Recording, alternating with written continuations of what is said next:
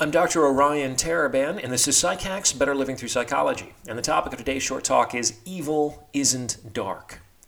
Now, I believe in the existence of evil, just as I believe in the existence of good. And I don't just mean that I believe that people do bad things or are capable of good deeds. I'm talking about what we might call spiritual forces that can imbue a person with their essence. So we might say that there are people in this world who are touched with evil.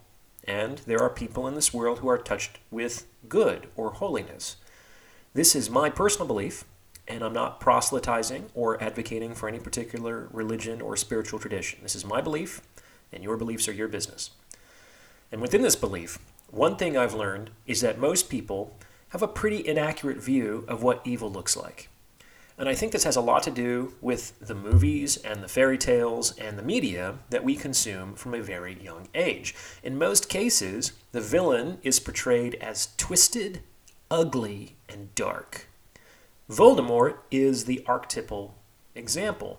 The guy is hideous to behold and shrouded in dark, tattered robes. You can't look at him and not believe that he's evil. He's clearly telegraphing, "I'm an evil guy," which actually puts him somewhat at a disadvantage. In any case, I'd like to suggest to you that the belief that evil is dark and twisted does folks a disservice in a number of different ways. However, before I really get into it, please remember to like this episode and subscribe to this channel. It takes less than a second, costs you nothing, and it's a way for you to help spread this message to more people. So if you like what you're hearing, then do the thing. Also, if you're thinking about going to grad school, be sure to check out stellargre.com, where you can use the code PSYCH to get 10% off all membership plans. So, how did evil come to be associated with darkness to begin with?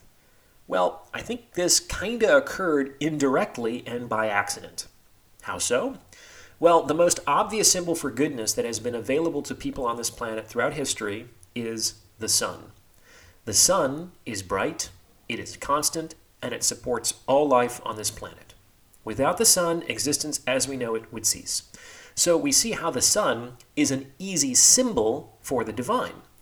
And if the divine is light and bright, then by analogy, its antithesis must be dark and obscure.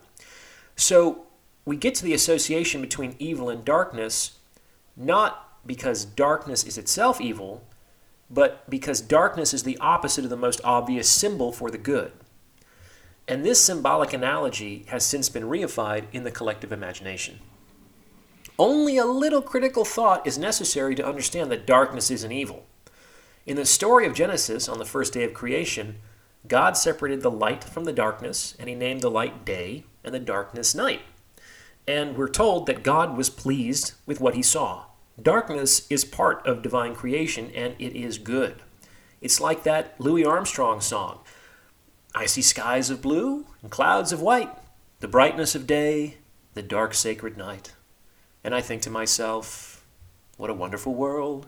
The stars are in their tasteful arrays in the heavens, and the moon is casting its silvery glow over the planet.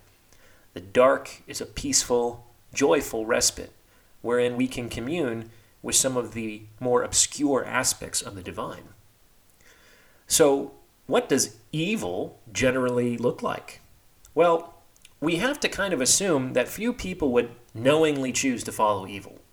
So it probably doesn't look unattractive, or hideous, or terrifying. It would be very difficult for evil to attract followers that way. In fact, we would generally expect it to come in the guise of what people want. And to the extent that people want good things, we have to conclude that evil must typically look almost exactly like the good. Evil wears a cloak of light, and that means that evil isn't dark. It's bright, with a false light designed to mimic the light of the good.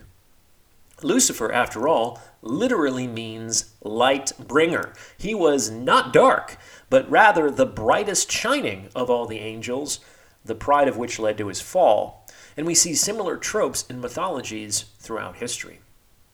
All of this is to say that evil isn't necessarily lurking in the shadows. If evil is a false light, then it must be visible.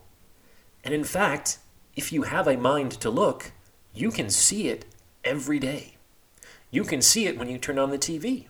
You can see it when you browse social media. You can see it in the affairs of man throughout the world. It is not dark. It is not hidden. If anything, it is hiding in plain sight. And very often, it is attractive, it is seductive, and it is ensnaring. Evil is a lure that tempts people off the path toward real goodness, often by seeming as a shortcut to the good. Typically, the only thing that looks more like the good than evil is the good. That's how closely they appear to resemble each other. And that's why we need to have our wits about us as we make our way through the world, because there is nothing good at the end of those other paths. If you consider that the most evil actions that have been committed in the history of the world generally occurred in plain sight, with the awareness of those involved, you might arrive at a different understanding of that force. And an accurate understanding will help to keep you and all of us safer. What do you think? Have you seen this to be true in your own experience? Let me know in the comments below, and thank you for listening.